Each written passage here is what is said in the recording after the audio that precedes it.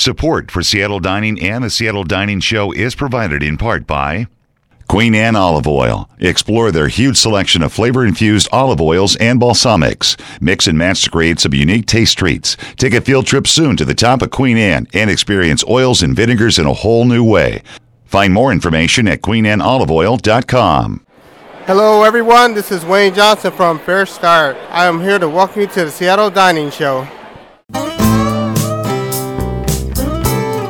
Coming to you live from the Test Kitchen Studio high atop Queen Anne Hill, it is time for the Seattle Dining Show. Join us as we explore news about Northwest restaurants, take a look at upcoming events, discover new kitchen tips you can use at home, dive into great recipes, and much more. And now, here's your host, the senior editor, Connie Adams, and whoever else just happened to drop by today.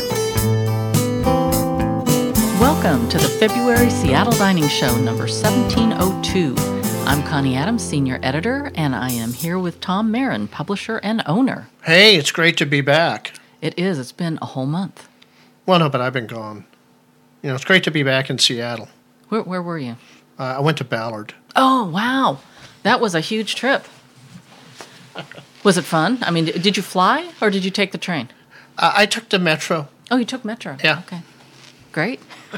Good experience. I took the light rail. The light rail. Yeah. Do they serve any food on the light rail? They do. They have some really nice steak bites and onion rings, and it's awesome. You know, only in Seattle. You got to love that. Oh, wait, this is all for the April show. What am I talking about? Oh, okay. Oh, now we've given our whole thing away. All right. Well, you know what? I'm going to turn this first topic over to you to start. This was something that you were very interested in, and I find fascinating myself.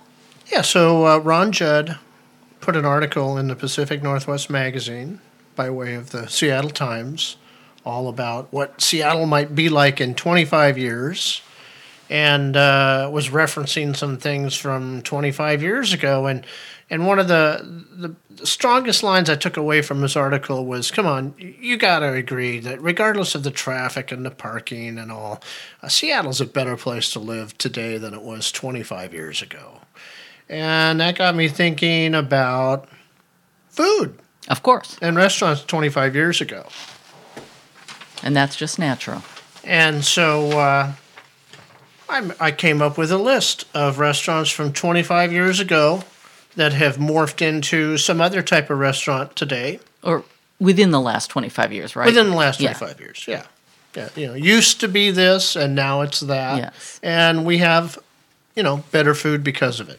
Exactly. So I thought we'd kind of run through a few of those. Take it away. All right. Fascinated. Well, the first one we start with is, I know this was important to a lot of people, the Denny's in Northgate. You know, that was a sad day when Denny's in Northgate left, although I don't quite remember it. Did you ever eat there? I don't think so. I ate at the Denny's in Ballard, and that was before Light Rail took me there. Yeah, I did eat at the Denny's in Northgate, and, you know, it was kind of like going to Denny's. I would imagine. Back in 1990, I ate there. Now, what I remember from that location was the Berkshire Grill. So Denny's closed down, and then the Berkshire Grill moved in. Yeah.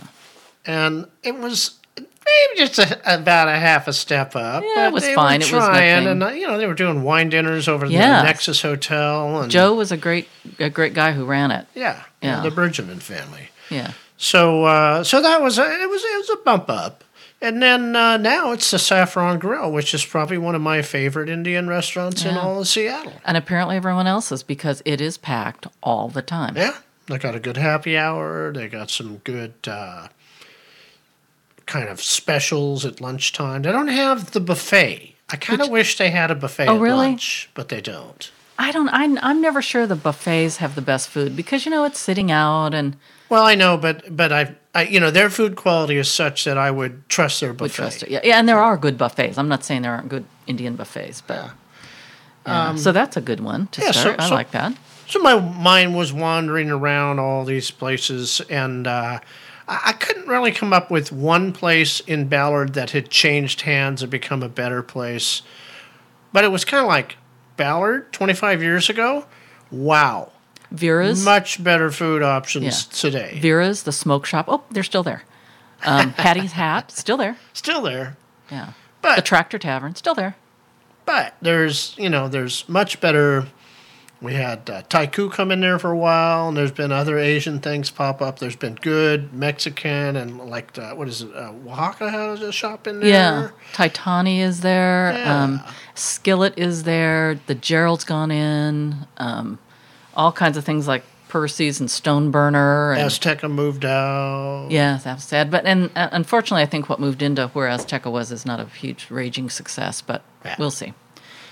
So yeah, definitely Ballard is somewhere that, what I used to do back in 1990, if I had an artist, because I was, this is when I was in the record industry, and I would take the artist around, and I was going to take them out to play at the backstage, we'd go somewhere else for dinner. Yeah. And then we'd go over to the backstage, but we didn't go to Ballard for dinner. Yeah. But now that would be no problem. The only problem is by the time we got to the backstage, we'd find out it was a gym, and then there would be no show. So timing is everything, and it has not worked there.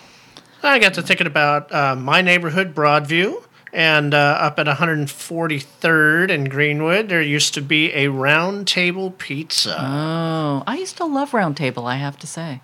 And that became a little bistro place with Chef Mark, who wound up over at the WAC and later at the Warwick Hotel, and then that closed down, and it got reopened by